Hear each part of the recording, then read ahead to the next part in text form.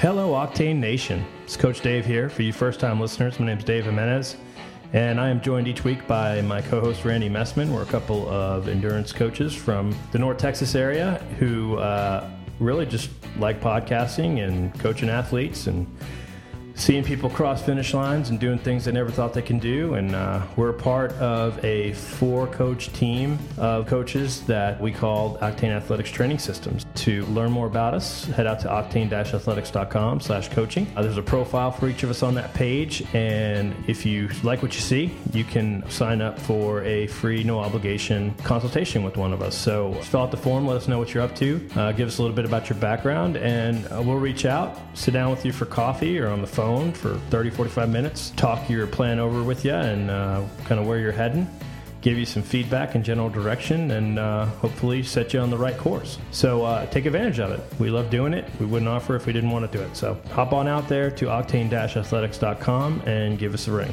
This and every episode of the podcast is brought to you by Gatorade Endurance. Gatorade Endurance is a special formula Gatorade for endurance athletes. It's not the stuff you'll find in the gas station or at the grocery store. You will find it in specialty retail stores locally here in the Dallas-Fort Worth area. I know Tri-Shop carries it. You can also get it on Amazon.com. If you're a Prime member, the shipping on it is free. And probably the biggest reason to use this, although outside of the fact that it's just good stuff, is that it is on course at many of the biggest races that you guys are going to participate in throughout the year. So any big marathon like Boston, New York, Chicago, Dallas, those are all Gatorade Endurance events. Also, the Rock and Roll Half Marathon Series is a Gatorade Endurance event, as well as the North American Ironman events also have Gatorade Endurance on course. So for those of you who raced before, you know it's always good to try the things that are going to be on course.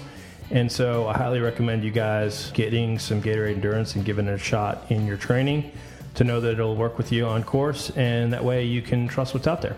Go out and try some Gatorade Endurance. Hey everybody, on today's show is Kevin Kuhn from Classified Nutrition.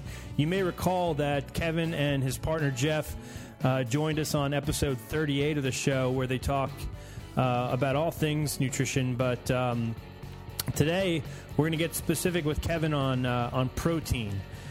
Towards the end, we talk a little bit about some other things as well, but most of the show is about protein, the ins and outs of it, why you need it, what kind to buy, all of those things. So I really appreciate these guys joining us. Kevin is a self-proclaimed biochem nerd. He's also a hell of an athlete, so he's not only just a real smart guy when it comes to training, racing, nutrition, but he's an athlete on top of it. So, he certainly knows what we deal with every single day. On top of that, these guys have made us a hell of a deal for a while, at least. I don't know how long they're going to keep the code open, but if you go to classifiednutrition.com and you add the before, fuel, and after system that they have on their website with 2 flavor files and a time-release leucine, they're going to give you the flavor files and the time-release leucine for free.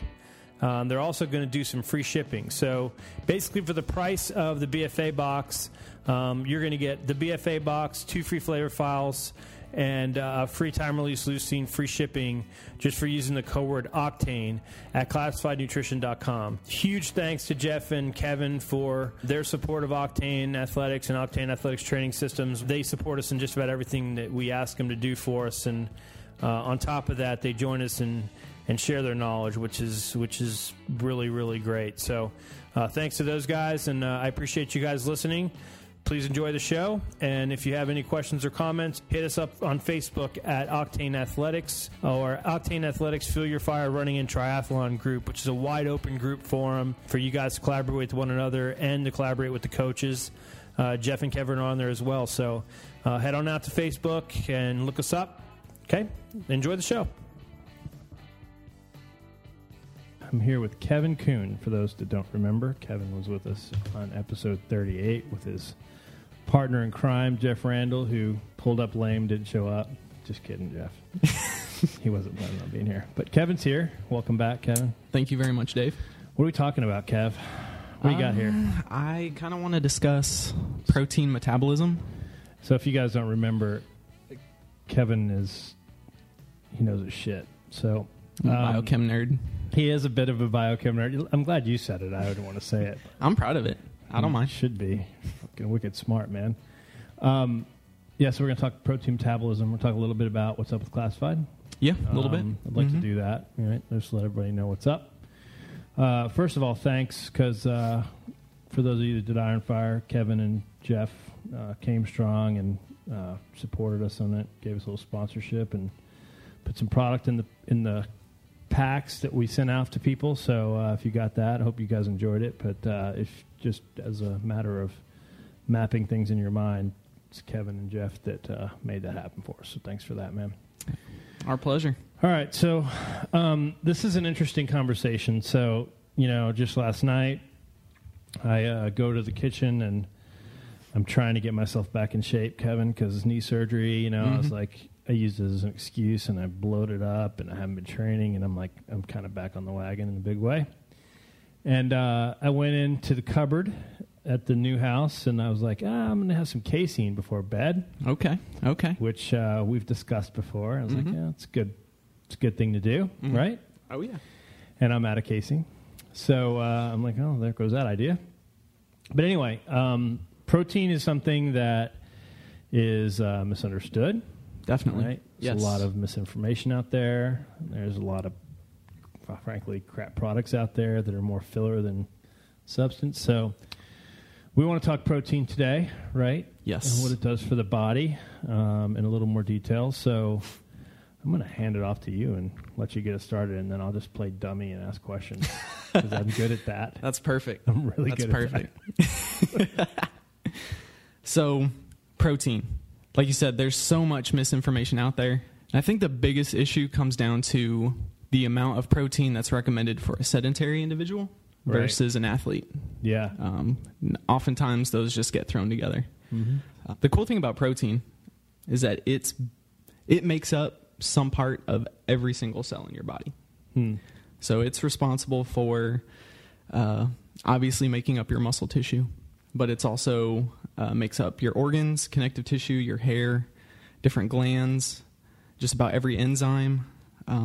So it's a vital part of every living cell. Is it the only thing that is that ubiquitous across the body? Pretty much, yeah. Cool. Yeah. That's good to know. Yeah. I have a question. So first dumb guy question. I get this all the time, by the way. So Google's not your friend on protein, by the way. Like you Google about protein, you will find millions and millions of pages of things, and no two of them are the same. Correct. So the question I get is, how much protein can the body, process in a given period of time? That's a really hard question to answer because, the body's really good at adapting, including the digestive system. So if you're eating a lot of protein, your body will get good at utilizing it, digesting that, and so on. Let me ask it a different way. Okay. So, you get done with a workout, you're in a hurry, go to 7-Eleven, you're going to go grab a muscle milk, right? There's the 20 grams of protein version and the 40 grams of protein version. I tend to just buy the 20 gram of protein version because I kind of fundamentally believe there's probably no way in this given period of time my body's going to kind of process all 40 grams. True or false? I would say false. Oh, really? Okay. So I should be paying. I would go 40 cents. Yeah. Oh, yeah. And I'll cover specifically why that is. Oh, cool. All right, we'll keep going. I'll keep the dumb guy questions coming. Those are really good questions. They're not dumb. I am not the biochem nerd, right? So I just knows what I know from talking to guys like you, and I just kind of regurgitate what I hear from you because, I kind of trust it for one thing, so that's a good thing. So without getting too nerdy or too much into the biochemistry, the basic definition of protein is a nitrogen-containing compound that's composed of long chains of amino acids. So the easiest way to think about it is amino acids are Legos. And when you put them together into a set shape, it becomes a protein. Oh, okay. So pretty nifty way to understand it, I guess. So are there specific aminos that make up protein? Or yes, there's specific orders and so and that's sequences. Why you say it's got to be, to the Lego metaphor you use, it's got to be assembled in a certain way Correct. so that it creates the protein. Okay, got it. Yep. So what's the difference between whey, casein, all the different types? The source of the protein? Is that the difference, or is it more than that? More than that. So different protein types have different concentration or ratios of the specific amino acids. So like whey and casein are both dairy proteins, but when you separate them out, they have a very different molecular structure that causes whey to be really quickly digested. Right. Where casein's more long-term, slowly digested. It's perfect for better for right before bedtime kind of a thing, because it'll kind of. Yep. Had an athlete complaining that she was waking up 3 a.m, just starving, and I'm like, well, one thing I would try is casein, 8 ounces of cold water and a scoop of good casein protein powder, and I promise you'll sleep pretty nicely. And I haven't heard back, so I'm assuming that works. It works for me. That's no news is good news usually. Yeah, right. But yeah, so that's why I take it then. So casein wouldn't be as effective as, for example, in sort of a recovery meal sort of a scenario, right? Because you want that protein hitting the muscle quickly, or is that? There's different, I guess, schools of thought on this. When they compare long-term studies, there's usually not that much of a difference between the two, but acutely, I still think whey is best. Right after the workout. Right, just because it's going to be there quicker than... Yep. Okay, got it. Right. All right. So there's 20 amino acids, right, that when put together, formulated in different combinations, make up protein. 9 of those 20 amino acids are considered essential. So you have to get those in your diet. They're essential from the diet. The 11 non-essential amino acids, the body cannot essentially make them. The body will just make them if it needs them. So it's the essential amino acids that we get in our diet that are kind of the most important to focus on. And mostly what we're talking about here today. And you get them through protein sources of all kinds, right? Right. So red meat, animal fish. source, plant source protein, but you can only get them from the diet. So, so they can't be supplemented. Well, your body can't make them. Your body can't synthesize them. Oh, okay, got it. The other 11, the other body 11 can make when as needed. Yep. Okay, got it. Sorry. See, there you go. Another example of me not knowing what the hell I'm talking about. Got it. So 20. Let me play it back. So making sure that it sinks in the mind, knucklehead. You got 9 that the body can't make. Correct. That you have to get through nutrition sources of some kind. Got to eat supplementation or food sources or whatever. And then you have 11 that the body isn't smart enough to make whenever it needs them for whatever it needs them for. Correct. Okay, cool. Correct. Got it.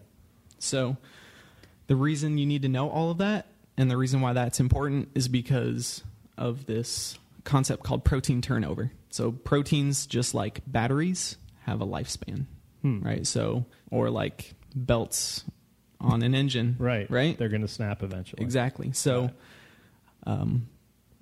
they need to be replaced.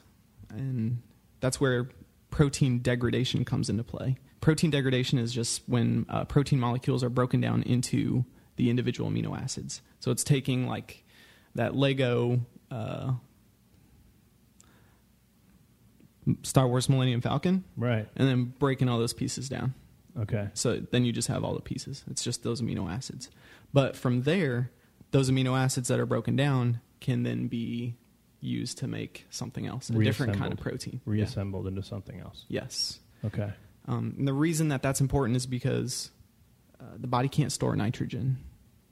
So the body doesn't store protein the way that it stores fats and carbohydrates. Right. So there has to be that turnover. Otherwise, the accumulation of nitrogen in your body would kill you. Oh, yeah. So that wouldn't be good. That would be bad, exactly. Yes. I prefer living if given the choice.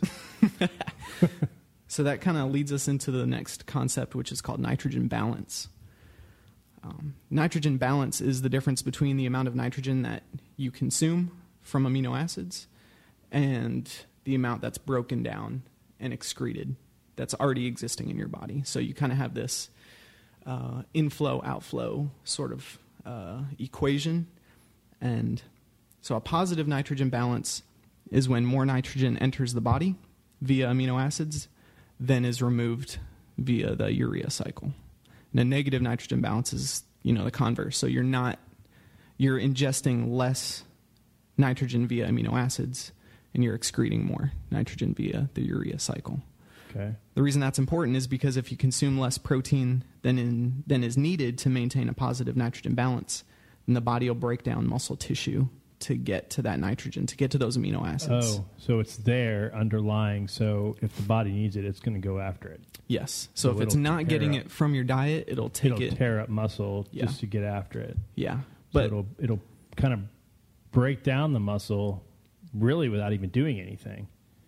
Right? Yeah. Just because it needs it. It needs it. So it'll go through these specific processes. Cortisol is used to kind of break that muscle tissue down. I see why biochem is kind of something to be cool, to be nerdy about. Yeah. Like the body's a pretty Chicks badass system. Do they really? It works for you, huh? Oh, yeah. Yeah. They love it.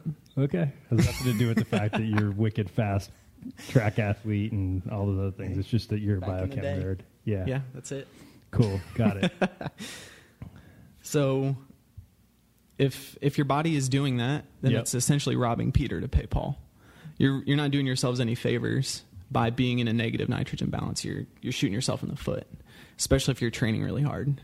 So you want to be in a positive nitrogen balance so that you have more than enough tools and equipment to repair what you're damaging through training, and then all the other processes that are where that protein is being broken down. So to make sure I understand it right, you need to consume and produce enough protein to keep this sort of homeostasis situation around the nitrogen. That's kind of core, right? It's pretty much it. If you don't, then you will essentially be robbing nutrients from your body, in this case nitrogen, because you're depleted of protein. Correct. Is that right? Okay, good. Yeah. Again, I'm kind of just want to make sure it sinks into my head, and if I repeat it, then the folks like me in the audience, they can say, oh yeah, I get that then too. Oh yeah. All right, cool. So along those same lines, if you're not getting enough protein, then and the body remains in that negative nitrogen balance, you're increasing the amount of protein breakdown, and that's actually limiting how much you can repair and how much you can adapt to training. Okay, so stop for a second, because I have a question. Okay. You said if you're not consuming enough protein, so you know what's coming. How does one calculate, right? Because, again, this is one of those that a Google search is not your friend. You'll Correct. find a billion different answers for this. How does one calculate how much protein they need? Is it weight-based? Is it weight-based? Is it activity-based? Is it both? Like, how do we figure out how much we need? Or is it just, like, for example, the way I tell athletes, like, you got to test your nutrition for race day throughout your training. Is it just that you just have to keep testing things until you kind of can feel ideal? Yes. Once I like to shoot for a specific range. Okay. So that's what I'm looking for, by the way. Yeah. With my coaching clients and athletes, I eventually like to work them up to where they're able to maintain 1 gram per pound, 1 gram of protein per pound of body weight per day. Okay. So if they weigh 150 pounds, they need to get 150 grams of protein per day. But they don't do that overnight. I don't have, I mean... So you'll have them sort of graduate. They build up to to that, it. right? So if you look at their MyFitnessPal file and you see they're doing 100 grams of protein, they weigh 200 pounds, you might say, hey, you got to step it up. You need 120 next week, 140, 160, 180, all the way up until... Because back to the point you said earlier, the body will adapt if you train it to adapt, right? Right. So it adapts, just like training, it adapts. The digestive system will adapt to be able to consume and process it. Yep. Kind of a rider to that question would be, and I kind of talked about it in my whole Milsa milk thing, but I'm going to ask it again anyway. So say it's 1 gram per pound of body weight, right? So I weigh 200 pounds, which I don't. I weigh 200 pounds. I need 200 grams of protein. I'm assuming I can't just go out and eat like one all meal, in one serving, right? Yeah. So talk a little bit about how throughout the day you go out and get to the 200 Gotcha. grams, because I think it's important for people to understand. Definitely. It's pretty convenient that we already typically eat, 3 meals a day. Mm-hmm. The difference between carbs and fat is that there's really no latency period between meals where you have to wait a set amount of time before you can maximize the effect of those nutrients. But with protein, there's about a 4 to 5 hour time period after you ingest protein where the protein is broken down, the amino acids elevate in the bloodstream, and if they're elevated high enough, then you stimulate muscle protein synthesis. Well, after that, you need that 4 to 5 hours for those amino acids to kind of get out of the bloodstream before you can trigger that kind of reaction again. Okay, so let me rephrase so I can make sure I understand that correctly. So if you ingest too much in a too short a period of time, you'll basically overload the bloodstream with amino acids? Kind of. Well, and by the way, it's okay if I'm wrong, so definitely correct me, but I'm just trying to understand. Gotcha. So like if you don't ingest enough of a bolus, then you don't maximally stimulate protein synthesis. But if you go over that amount, you're still maximally stimulating that protein synthesis. And there's different schools of thought, but some people think that everything after that, you're just getting the caloric value of the protein. What do you think? That's what I care about. What do I think? Yes. Oh, man. I'm still on the fence. I don't know. Okay. It's something I just don't know yet. Okay. The body will use what you give it. Yeah. If you give it, I genuinely believe that the body can use it. So okay. So if you're eating 3 meals a day, is it safe to assume if you're eating 3 meals a day and you need 180 grams of protein, is it safe to say you should target 60 grams of protein per meal? Yep. I would split them pretty evenly. Right. I tell my clients, if you're doing 5 meals a day, and the 2 are snacks, and you can break them up in different, so you might have less in the snacks, but that leaves you with needing to do less in the full meal, right? Right. Because that's what I try to do 5. So, and like my thing right now, especially is like I try to never eat just a carb and just a protein. Try to eat some stuff together. I can't tell you why, by the way. I just mostly because synergistic. They work better together. I'm glad you have a good answer, because my answer is I have a sweet tooth. So if I eat some chicken salad, I want to have some grapes or something behind it, so that I don't go get a cookie or some other bullshit I'm not supposed to be eating. Yeah. So because I haven't quite solved for that sweet tooth thing yet, but maybe one day I'll lick it. I'm 43, so chances are I won't. But I try to eat them together. Is my point. But to understand that it's really as simple as if I need 200 grams of protein, I can break that into the number of meals per day kind of evenly, and I'm okay that way. Yep. Okay. Cool. Yeah. I tell my athletes no less than 30 grams. Like try to shoot for a minimum of 30. If it's a meal, if it's a snack, depending on how many meals they're eating, right, it's not quite as important. It also depends on how much they shoot for. If they're 150 pounds, it's super easy. Yeah. 50 grams at each meal. 150 pounds. Yeah. I mean, if you're training, especially, you're probably getting that, not even having to pay attention, right? Mm-hmm. Well, yes and no. So, some people just eat a lot more protein. Yeah, that's true. So, would you say that ideally, what's the macronutrient breakdown? So if you got 100%, right? Mm-hmm. Is it 33, 33, 33? Like, what is it? It all depends on your activity, your intensity, individual variation, preference. So triathletes. So typically, it depends on if you, like kind of what we were mentioning earlier, if you want to be more ketogenic, right, then obviously you're going to have, very little carbohydrate, and you can be successful doing that. Right.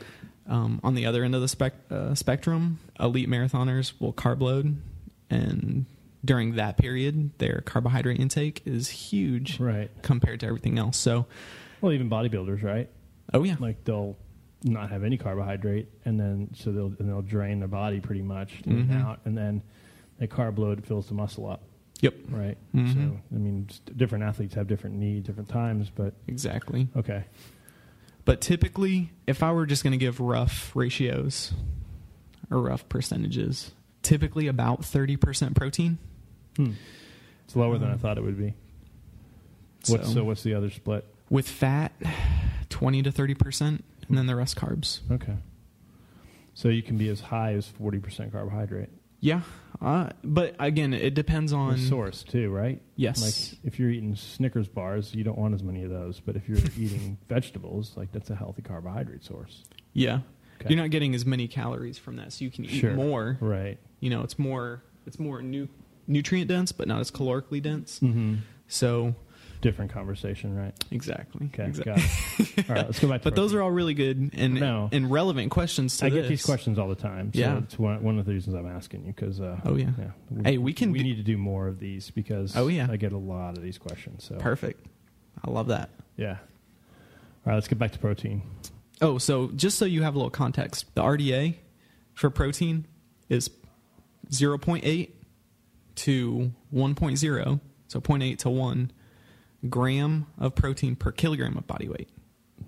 Okay. So whatever you weigh in pounds, essentially cut that in half, and that's the RDA for protein. I don't like that answer. Exactly. But again, that's not directed to athletes. Use the metric system. But screw that metric system. I know, right? I like pounds better now. It's easier to work with. Yeah. Well, I don't know about that. Oh. Yeah. Here in the U.S. it is. Yeah. Because that's what we know. Yeah. Don't go anywhere else. Right. But that's directed towards sedentary people. Yeah. So research on that makes sense too, right? Yes. I'm sitting around all day. There's a lot less protein turnover. Right. So and I also need less calories. However, it's not often what we like to do here. Doesn't always happen. No. That's life. It's true. It's fun eating 2,000 calories a day and not doing anything. Yeah. All right. So research on active individuals shows that the RDA isn't enough to maintain a positive nitrogen balance.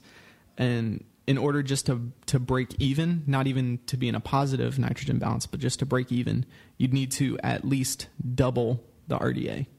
So then you're back to 1 gram per pound of body weight. Yeah, just about. A little less.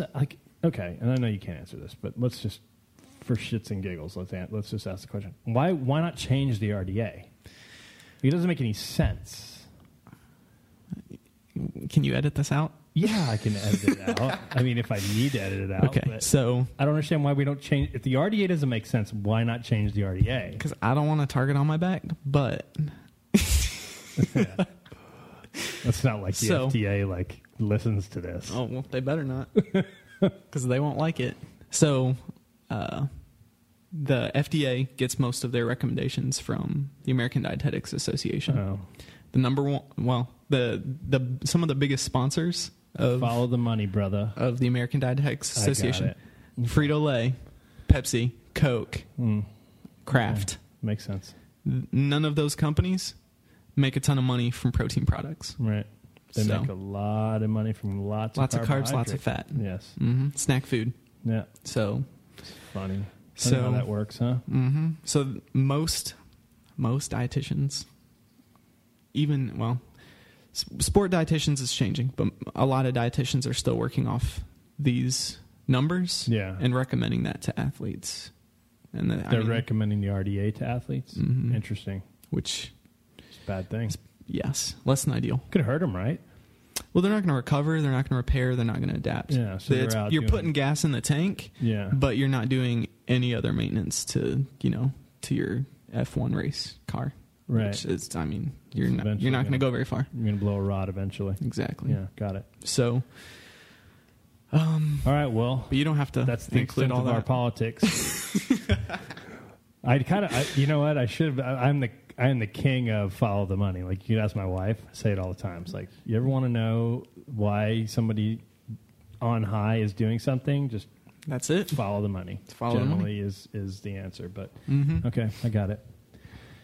Here's something that's pretty interesting. There's a lot of research on runners, cyclists, swimmers, and triathletes. Mm-hmm. They are the athletes most susceptible to negative nitrogen balance and protein malnutrition. because their bodies are consuming more of it? They're either not eating enough or there's so much turnover. Okay. And the more physical activity that you put your body through, the more protein you need. And when you say more physical activity, you mean both in volume and intensity. Yes. So just because you're running 20 minutes, if you're doing it hard, pay the piper. That's a lot of damage. Feed your body back, right? Yes. Like today I did Tabata intervals on the treadmill. Right? So that's fun. It was a 20-minute workout, but it's all out for 30 seconds times 8 times, right? So like after that workout was over, like right away, shaker of protein and why wait? And I'm done, right? So if your stomach can handle it, I always say, like, as soon as your stomach can handle it post training, why wait? So get something in. One thing I'm gonna tinker with myself before I have an athlete do this, because I'm a bit of my own little lab rat. I'm doing the Austin Rattler, that 62-mile mountain bike race. I'm gonna actually mix in some protein in my nutrition. I've been doing a little reading that, like, for especially long distance, like endurance athletes, having protein during the race is actually a pretty good thing. Would you agree with that? Yes, okay. I would.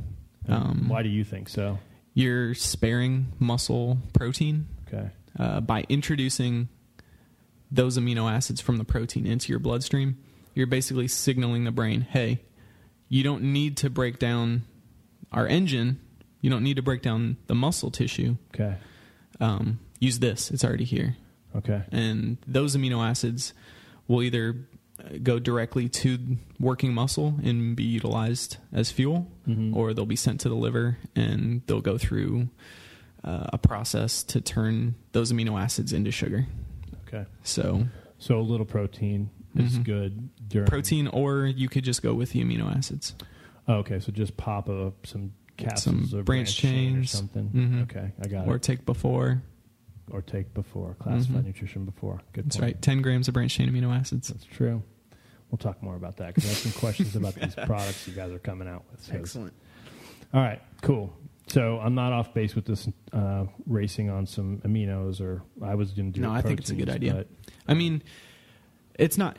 It's just going to take a little bit longer if you do protein. But if you're doing a long run or a long ride, I wasn't even thinking about the aminos. If I have aminos in a kind of capsule form, just carry some and take some, right? Yeah, it's just less work that your digestive system has to do, which is always a good idea because you get hot or something like that. You don't want to pull blood, and you don't want to pull plasma out of your bloodstream to process to digest protein and stuff. So okay. So if just give it the aminos does essentially the same thing. Cool. All right. Cool. But the only thing about supplementing with aminos is if there's no caloric value to amino acids, right. So with the protein, you're still getting calories, you're still getting caloric energy. So you can use the aminos as fuel, but you're not getting as much energy potential. Okay. So I'd still supplement with some sort of carbohydrate at the same time. Well, I will definitely do that. So I'm then not you're good. Adapted by any chance. So I'll probably just go with my same fuel, and I use y'all's fuel and some Gatorade Endurance. I just mix those and use that. But what I was going to do is just add some protein to that. But what I'll probably do is just keep that fuel and keep that kind of mixture that I've been using, because I know my system can work with it. And I'll just pop the aminos. I have a pretty good tablet or capsule version of it. Just do that. There you go. Cool. All right, let's get back on track. Sorry, distract again. Yeah, it's all good. Yeah. Here's a common misconception. If you eat a lot of protein, you'll look like a bodybuilder, right? Well, you have to do something with it. Exactly. So adaptations from your diet, and specifically adaptations from protein, are training specific. So depending on the type of stress you're applying will determine, the outcome of when you're eating the protein. It's not going to make you buff if you're out, running 20 miles on the weekend or whatever. So if your training is endurance based and endurance focused, like the triathlon, then the amino acids from protein will go towards increasing your aerobic adaptations and repair and recovery. So it's even using the proteins for a different reason than, say, a bodybuilder would use them. Correct. Okay. Correct. And again, that's just a function of the body being a very, very smart machine and knowing that you're putting this kind of stress on me, so I'm going to utilize these nutrients in this way versus if I stop doing triathlon and I go into doing CrossFit, it's going to use those proteins in a different way. Correct. Okay, got it. So whatever will make the body more efficient, those nutrients will go to making that happen. But the fundamental fact is you got to have the protein. You got to have it. So no matter what you're doing, we got to take it in. It's driving that adaptation. So you vegans, vegetarians, figure it out. Exactly. You still need it. Okay, got it. But yeah, bottom line, you're not going to get jacked from eating more protein unless your training drives that type of adaptation. Right. So I got a question for you. Do it. Do you want to be able to train more often, repair and recover faster, and be the most fit and injury-free at the end of your training season? Yeah. Yeah, right? Awesome. It's pretty easy answer. Right. Of course it is. Yeah, right? Especially at my age. I mean, recovery, I'm not kidding. It's funny, but it's really not. Just as an example, I tore my distal bicep tendon when I was in my early to mid-30s. Came back from that. It was long, but relatively. They said it'd take 8 to 10 months. It took 8 months. Mm-hmm. I was back, normal, everything. The knee, which is just a clean-up scope meniscus thing, said I'd be back in 6 weeks. Still really not 100%. Mm-hmm. So the older we get, the recovery is tough. Yes. Yeah. So, I would love that. So tell me more. Well, we just got to get you down to more protein. Oh, so it's all about making sure that I am hitting the markers for protein based on what I need. The endurance industry as a whole is just so focused on fuel. Yeah, carbohydrates. So focused on fuel, and that's important. I mean, you have to have gas in the tank, whether it's carbohydrate or whether you're fat adapted. Doesn't matter. But there's so much emphasis on that, we forget how much damage we're putting our body through on a daily basis. Right. And like you said, as you age, it's harder and harder to recover. You actually need more protein as you age because your body is less efficient at utilizing it. So really young kids, they can get away with eating less protein because their body is soaking it up and using all of it. Mm-hmm. As you age, your body is just not as good at that. Just move slower. Mm-hmm. Right. So take more in and be diligent about it, right? That's right. But not all dietary protein sources are created equal. Meaning what? So like steak versus whey protein powder? Is that what you're talking about? Yeah, kind of, yeah. Okay. So animal source versus plant source, different types or different animal source types, all that sort of thing. So in my nutrition coaching practice, I recommend, variety. Get as much of everything as possible, plant source and animal source. Mm-hmm. But I also, keep in mind that animal source protein contains all the essential amino acids. Animal source or plant source protein typically doesn't have all of them. So you have to mix plant source proteins to make sure you're getting all 9 of those essential amino acids at the same time.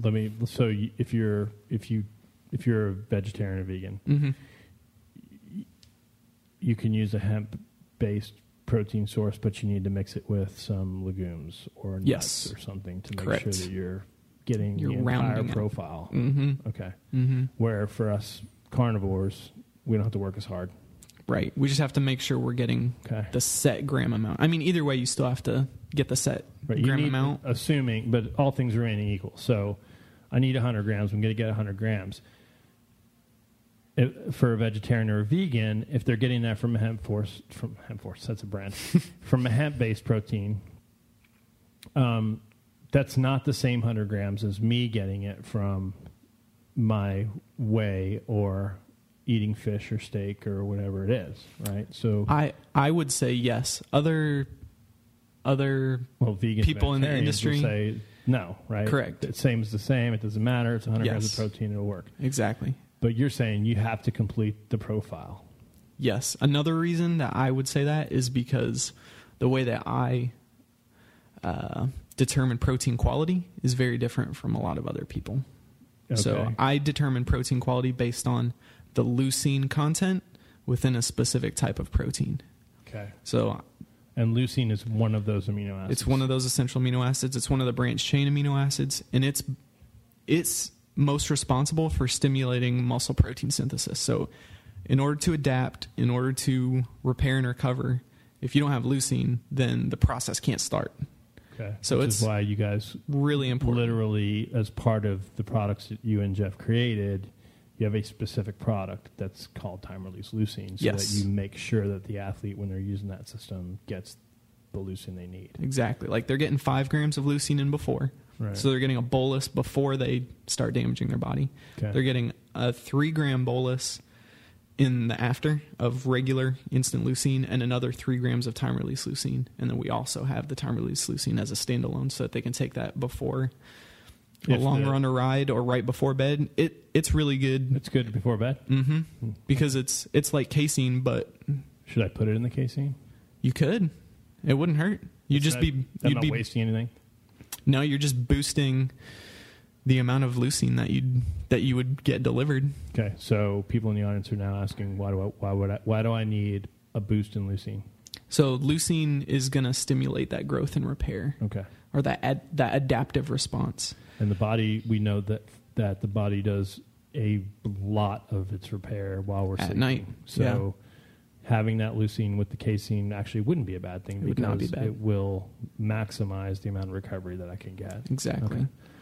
All right. Well, I'm not trying to lead the witness here. It's mapping in my head. I'm getting it, and I have the leucine in the drawer, and so I haven't been doing that. I've just been doing it. I put it in the post-workout because that's what we talked about last time. Mm-hmm. I didn't even think about putting it in the nighttime thing. Mm-hmm. I can do that.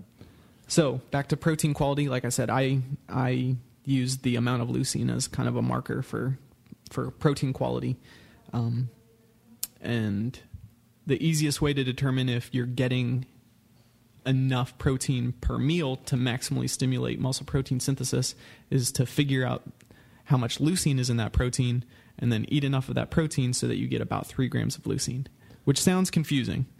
Not really. But yeah, so I got it. I'm not that smart a guy. Yeah, so you just need to what's not confusing, but what you have to pay attention to, which is a lot of people that's where people have problems, right? Mm-hmm. You have to buy a product that actually tells you how much leucine that protein has in it. Mm-hmm. That's where Google can be handy. And then you have to consume enough of that protein to get to the 3 grams. Exactly. That's simple. Yeah. But the thing is, you just have to pay attention to how much leucine it's got. Or you go and get a canister of time-release leucine from Classified Nutrition, and you add get 3 grams source, and every scoop. You're getting 3 grams. Exactly. Got it. Okay. Exactly. Okay. Yeah, because I harp on recovery, man. So, like, this is the part of this conversation that I appreciate the most because it's the part that I'm not having to argue with a lot of athletes anymore about it. My athletes, because I think they've kind of become accustomed to or got tired of hearing from me about it. So either they stop telling me that they're not recovered or they're actually doing it. But their Training Peaks data tells me that they are getting their training loads and those kinds of things. They're not plateauing. They're able to handle it. They're able to handle it. I had we've got it. Across the Octane team, we have probably, I think, 11 or 12 people doing Galveston in a few weeks. Mm-hmm. And I know that many of them had pretty big benchmarks workouts last weekend, and I looked at the data, and I'm pretty happy with what I saw in terms of their ability to do a 3,800-yard swim, and then the next day do a 4.5-hour brick, and then the day after that do an hour, 15-minute run. And then, like, I look at their data, I'm like, this is pretty good. Mm-hmm. They're doing something, right? Yeah. But sleep's huge too, right? It's so huge. Like, so I kind of talked about it a second ago, but you can't trick sleep. So you can eat all the protein in the world, but if you're getting 4 hours of sleep, you're digging yourself a hole. Oh, yeah. Right? So it's not, there's no magic bullet to replace the sleep component of the recovery, No, right? you have to have it. Have to have it. So the original model that they used to graph out how an adaptation works is called Cellier's general adaptation syndrome, and it's, without drawing it out, basically it's you apply a stress, and then you remove the stress, and then you adapt to it. But if you never remove the stress, then there's never any adaptation. In fact, there can be a maladaptation where you actually get worse. Right. Without sleep, and without enough sleep, you're not giving the body enough time away from that stress for it to adequately adapt to it, to respond to it, and to get better and to be more efficient. So in very layman's terms, folks, if you want gains, you'll sleep. You got to sleep. Right. Beauty sleep. You can train your ass off, right? But if you don't sleep, all you're doing is overtraining. Yes. Okay. Got it. Love it. Cool. So, back to those leucine ratios. Yes. So whey protein has the highest concentration of leucine at about 10 to 11. I've seen one maybe even as high as 12%. And that's good because 12% leucine. Of leucine. In whey. In a 27 gram scoop of whey, you're getting about 3 grams of leucine. Okay. So that's the nice thing. Like with your protein that you guys just launched, is that the ratio? That's it. That's Okay. it. So in one scoop of our non-GMO, cold filtered whey protein isolate, the best stuff available. In one scoop of that, you're basically getting your 3 gram dose of leucine. Cool. Which is pretty awesome. Yeah. So that hit the market last few weeks, right? Mm-hmm. Yep. Just went up on the website not too long ago. More about it. I haven't even tried it yet, so I got to get some of that. Well, it's unflavored, so Yeah. you'll have to spruce it up a little. That's fine. But use the flavor files for that, right? that'll work. In fact, we're coming out with some Chocolate, protein-specific flavor files. Got to have my chocolate. Chocolate, vanilla, peanut butter maybe. All right. Peanut butter chocolate. Nice. So who doesn't like peanut butter? we'll take suggestions too. Yeah. What do you guys want? We'll try All to the make ones it happen. you just mentioned, I think, are important. Yeah, those are good A little ones. strawberry would Staple. work. Okay. Strawberry would work. Alrighty. Jeff, hope you're listening. Yeah, he'll listen. You better listen. Cool. So, beef, for example, you're getting a 3 gram dose of leucine in about, I think, around 35, 36 grams of beef. And then pork is a little behind there. Chicken, you need about 41 grams of chicken. What about to get fish? That. Fish is, depending on the type, it's right around chicken, I'm pretty sure. Okay. And then, So beef's for the ratio, beef's your best bet. yeah. But it's Behind also, whey. if you're trying to watch the calories, then you need to change it from there and maybe supplement the leucine, because you should eat the fish because calorically it's less. You're getting some protein, but you can supplement the leucine to bring that up. Yes. Okay. Yeah, you can always supplement it in. That's the nice thing about leucine itself is you can, if you're getting, just under that bolus just from your food, then you can, throw in half a scoop or a scoop of that time release leucine just to make sure that you're rounding it out. Cool. Let me ask you a question. I read something 3 weeks ago that I was sort of ready to call BS on, and I almost called you about this, but I was reading an article. I didn't know if it made sense from the amino acid profiles, but somebody wrote a blog post. I can't remember what it was, but it was that you want to eat your meat as rare as possible to get. They were kind of using the whole vegetable metaphor that eating your vegetables raw, like it's proof, right? That's the most nutrient-dense way to eat the vegetable. They're saying the same thing is true of protein sources. Do you think that's true?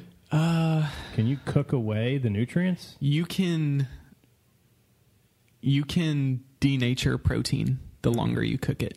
Okay. So it's kind of... So there's something to that. If you cook a steak well done, you're basically eating a piece of leather. Like, I'm not completely... you don't lose all the nutrient value of it. Right. it's going to be mostly just the outside, the area that gets that caramelized reaction. Right. I believe it's called a Maillard reaction, where the amino acids kind of mold, or they react right. with glucose or some type of sugar, and that actually denatures the protein. So you're not getting the full value of the protein, but that same reaction makes the food taste really, really good. Right. So yeah. So fried food, life's a give and take. Exactly. It's all about balance. You know, you don't want to eat fried food every day. No. But there's little things you can do to, like steaming or cooking the food, the protein source, with some sort of acid, like lemon juice or vinegar. A little bit of that's going to help reduce that Maillard reaction. So, but it won't taste as good. It may not taste as good. Okay, got it. So, all right. Well, again, I wasn't trying to sidetrack this. That's a really good question. I read that, and I was like, I'm not sure that's really. I don't know. Ron Swanson would say eat it as rare as possible. My father would say eat it as rare as possible. There was a time where this was back in I think the 70s when I was a kid, but my dad would literally eat beef raw. Yeah. He's a hard son of a bitch. Not me. I mean, I've had tartare. That's pretty good. Yeah, that's kind of what he was into. But I mean, I like a little bit of a crust on the outside personally. But. Yeah, I like it red, but not like I don't want it alive still. Yeah, I'm out. Exactly. I need to make sure it's dead. Cool. I hear you. All right. So another question that people ask me when I'm coaching them about a higher protein diet is that, you know, well, is that much protein okay? Is it safe? Is it healthy? Mm-hmm. And as long as you don't have a pre-existing kidney condition, then it's good for you. It increases bone mineral density, along with, you know, all those other functions that I mentioned at the very beginning, how it's a part of every living cell. Like you're making your body a more efficient, better functioning vehicle, essentially. Like it's not a bad thing to eat more protein. It'll never hurt you unless you already have some sort of issue. Does gender matter? So do women, for example, need more protein than men from a ratio standpoint? Or would you say it's the same? I think it's pretty similar. Iron is a big deal. Yes. Like I know iron, for every 5 units of iron that a man has, a woman eats 12 units. Wow. Something like that. But I wasn't sure if the protein was any different. Protein, it's pretty similar across the board. There hasn't been as much research done on protein in women, but what has been done is showing very similar trends with men. So about half my athletes are women, so I try to think about those kinds of things sometimes. See if there's something that's different. I'd like to know that, right? So it matters. Definitely. But yeah, okay. Typically I think it's the same. It's about the same. Right. So I have a basic question for you that I think a lot of people want to know. So people go and, you know, they get on Amazon, right? And they do their search, and, you know, Kevin said I need whey protein. So Amazon.com, whey protein. And the tendency is, let me figure out, you know, how I can get this protein I need and not pay, you know, give up my right arm for it. So oftentimes the cheaper stuff has a lot of filler in it, right? Yes. What are the things that folks need to, when they flip the label around and read it, what are the things they need to look out for? Like, what are the things they want to avoid? Those kinds of things, to know that they're getting a quality protein source. I mean, obviously they can just go to Classified and buy y'all stuff, and they know it's the best stuff that is available, you know, from anywhere, right? Not to be markety, but I just know that you guys like to use stuff that's super high quality. Yes.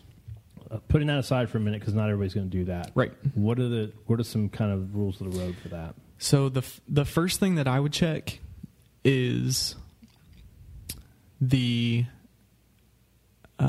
number of grams in a scoop. Like what's a serving size, and then how much of that serving size is protein. And if it's, a 25 gram scoop and 20 grams of it are protein, then it's got 5 grams per serving of whatever. And so 20% at that point, of it is filler. Yeah, at that point, I don't care what that is. Run. Most of the time, it's going to be, they're going to throw a little malto in, a little just maltodextrin. Yeah, just because it mixes easy, and it won't change the caloric value a ton. It'll change the way the body processes it, though, right? It can. Depending upon what the filler is. Yes, definitely. But then you're also, in order to get that 3 gram dose, now instead of 20 grams, you're going to have to do a scoop and a half. And so now you're getting, so you're having 8.5 grams of you may think filler you're or whatever. You're not paying as much, but you have to use more to get the right amount of nutrient from it. So you're actually spending the same or more money. Yes. By buying the cheaper stuff. Mm-hmm.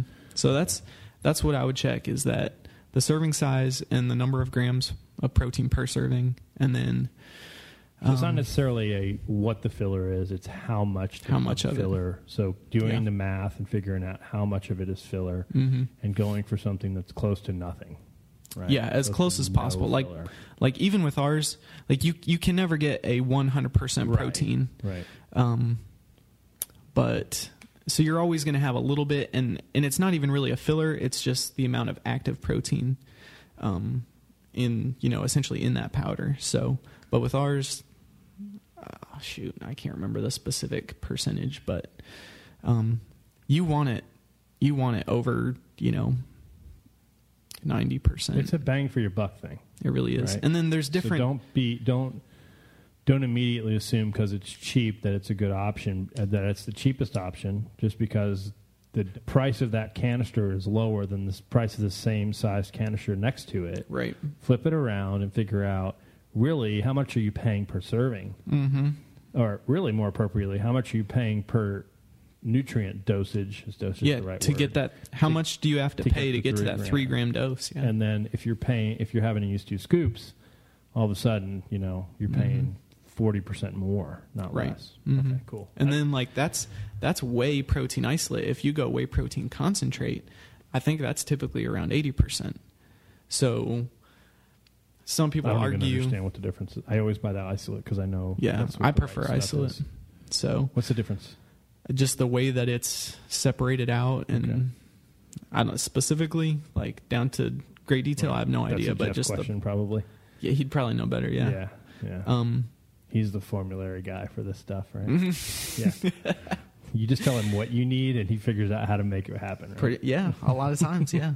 He's good at it. No, he's really good at it. We're a good team. Yes, for sure. But yeah, so that changes things too. Like some people argue that whey protein concentrate is more bioavailable, and I'll respond with, but let's talk about leucine content, and then typically they have nothing. Yeah, they can't respond. So if it's 1% more bioavailable, I'm not impressed. Like I want that leucine bolus. I want as much of that leucine as possible. So okay, cool.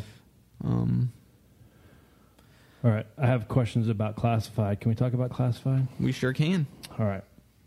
So we talked about the protein. That's pretty new. Something that you guys put out on Facebook, but I don't think you're selling it yet, is this HMB? Yes. What is it? HMB is an acronym because the word is way too long. It's like you don't have to say what it is. Methyl hydroxy. Tell me what it does. So it's a metabolite of leucine.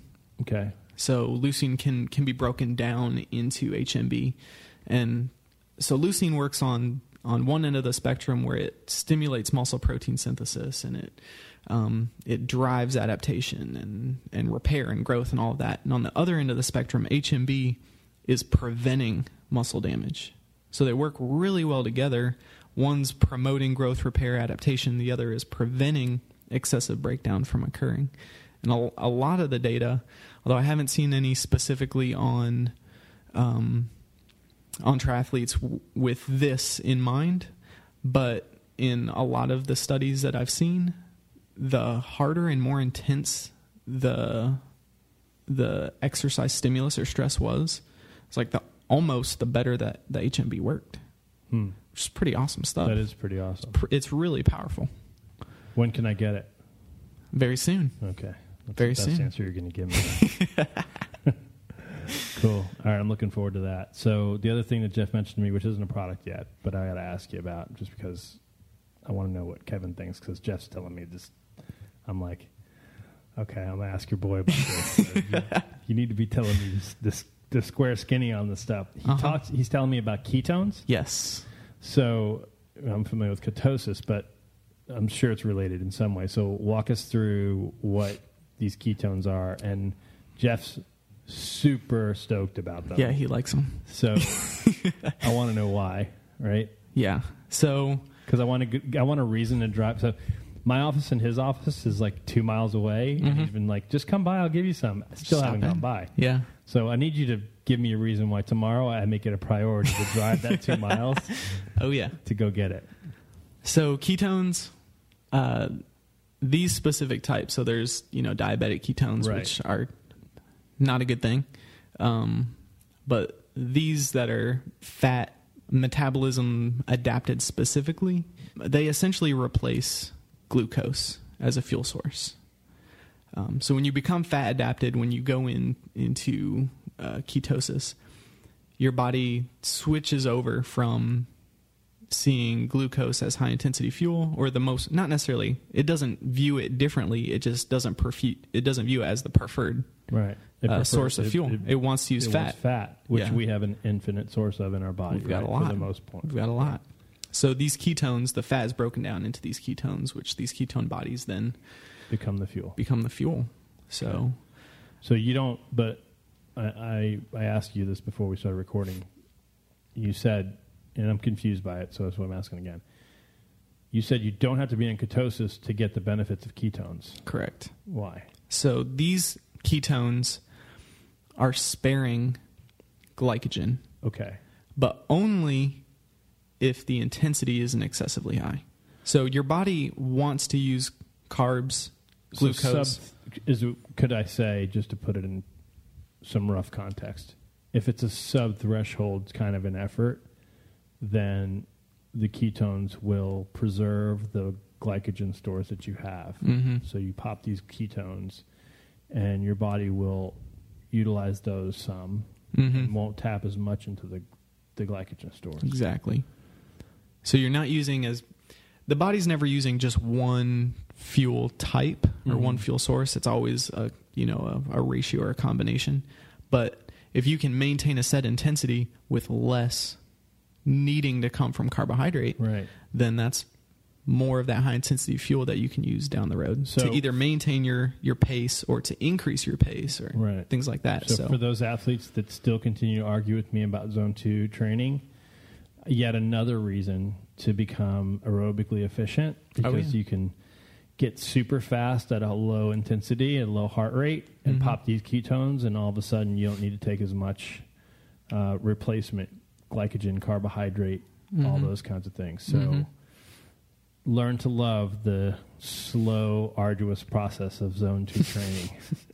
Yeah, it's not always fun, but the end result, if you're more efficient, like that, the triathlon's a game of attrition. It's who's going to be there the longest, right? So the more, efficient you are there, the better. So I don't know if I'm allowed to say this yet, but Jeff was telling me that when he takes You don't seem to care, by the way. You're going to say it. When he was taking it, it was like he felt his respiratory rate slow way down. Wow. Like he was maintaining his intensity, and it was like his breathing. He said it was like super easy.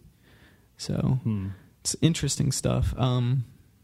He was telling me, and then I was looking. You know what this is akin to for me, right? Tell me. Rhodiola. First time you guys told me about that, I was like, that's hokey. That's just a bunch of hooey. and then I went and did an 80-mile ride and used it, and I'm like, this is not hooey. Yeah. This is the real deal. So okay, now I'm effectively going to have to take the Jeep for a little ride over to over to Jeff tomorrow and get some of these ketones and try them out. That rhodiola. When I'm I coach at a youth athletic development program, Mm-hmm. Mondays and Wednesdays. So I'm training kids as young as 6 all the way through high school. They play all different kinds of sports, but it's mostly injury prevention focused. But during the summer, I'll take a Neurolite, one every hour. And we're training outside and we're training in a barn. I'm sweating. And you're training with people half your age. Oh yeah. And I have to demonstrate these athletic movements. I'm not just standing there counting sit-ups. I'm right. Whatever. So You're I'm not the LA fitness trainer. You know it. At one point I was. So back in the day. Yeah. Well, but you graduated. I wasn't there very long. Right. Thank you. Yeah. But yeah, I notice a huge difference mentally, like with my cognition, how well I am to spot specific things when I'm coaching, when I'm taking the Neurolites versus when I'm not. So, and part of that is because I need those electrolytes because I'm sweating so much. But a lot of it is that rhodiola, rhodiola rosacea. It helps you focus. Say the rosacea part. I just say rhodiola. Rhodiola's good enough. Just take rhodiola. Neurolites because they have this rhodiola stuff, and the RPE effect is unbelievable. It's good stuff. Go just buy one and try it, and if you don't like it, then I'll buy it from you. Mm-hmm. Because I'll take them. Yeah, I take them, especially on the bike. Mm-hmm. Because I get lazy on the bike. Like I'll just zone out, and I kind of stay a little sharper, and I'm not afraid to push. And the push doesn't hurt as much. Yeah. It's kind of weird, for me to even hear myself. It sounds like a bunch of bullshit, but it's not. Then you try it. Yeah, I did try it, and it was legit. Mm-hmm. All right, we're over an hour, so wow. What I want to do now is, how do people get a hold of you? So you mentioned many times, coach, right? You consult on the nutrition stuff. Yes. Right? I know you do that. Mm-hmm. I want to talk more about this youth thing, another podcast, because my wife's a middle school principal, and I'm big on, we got to get kids active, man. You gotta. And she's getting her EDD at SMU. And so she spent some time doing research on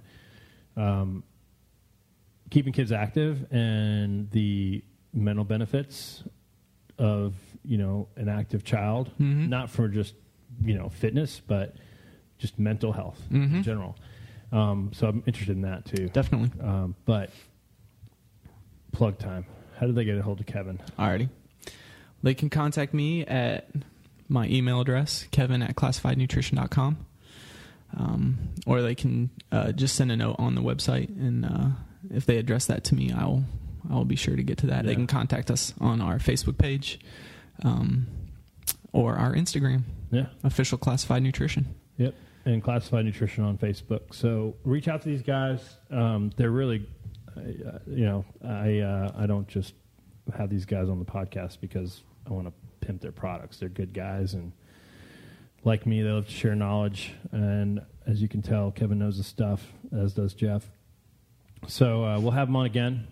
I told Kevin, 4 months ago we need to do this every 6 weeks, and it's been 4 months, and here we are. Hey, better late than never. But we got to get some religion on this. We got to get them scheduled. Oh yeah. So next time we can talk about lactic acid as well. Yes, because it's a hoax. You know what? It's not a thing. Let's do a tease for that. Let's even if we record one, we have to do it now. But alrighty, record one and then we put it in the can and release it later because I definitely you piqued my interest on this. Mm-hmm. So everything you've ever heard about lactic acid is completely false.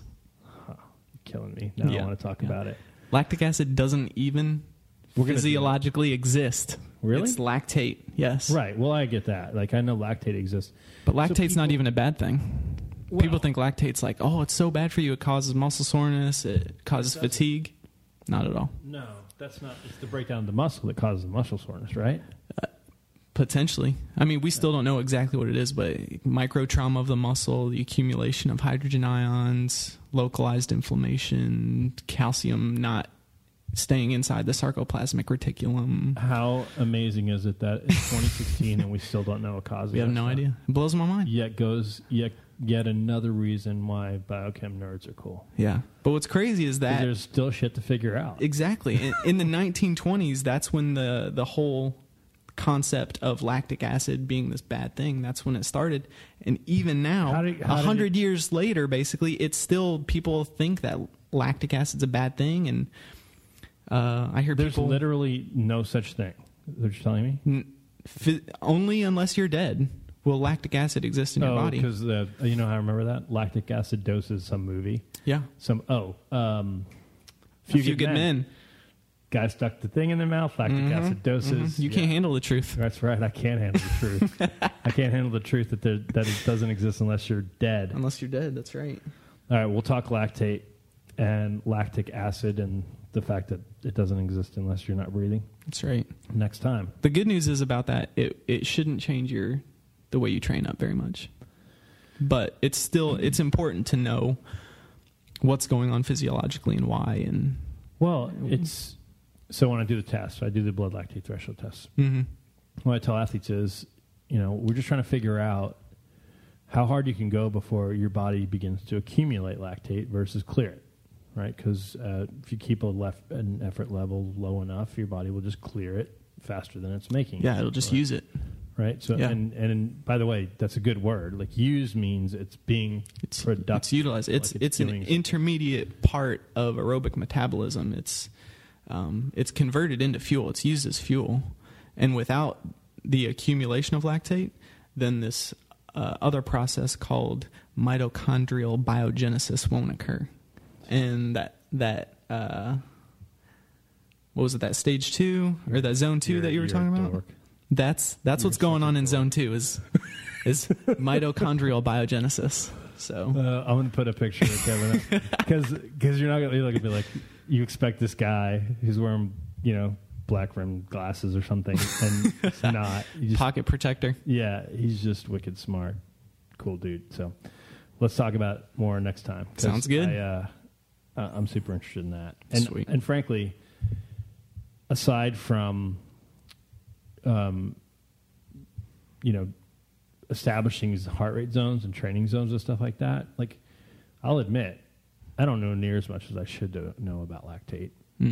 So it'd be another education session for me, which I super appreciate. So awesome. Kevin, thanks, man. My pleasure. Appreciate it. I love to do it. Thanks for spending time. And guys, go to classifiednutrition.com or Classified Nutrition on Facebook.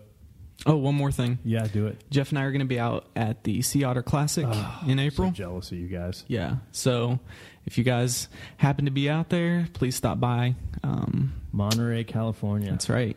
May pick up some swag, maybe some time release leucine, maybe some cool T-shirts. Yeah, do it. I can't tell you exactly. Go see these boys out at the Sea Otter, and you guys are gonna tell Jeff. You're gonna tell me how that is, because I kind of want to go. We're looking forward to it. It'd be a cool trip. All right, thanks a lot, man. Thank you. We'll talk to you guys very soon. Thanks for joining us.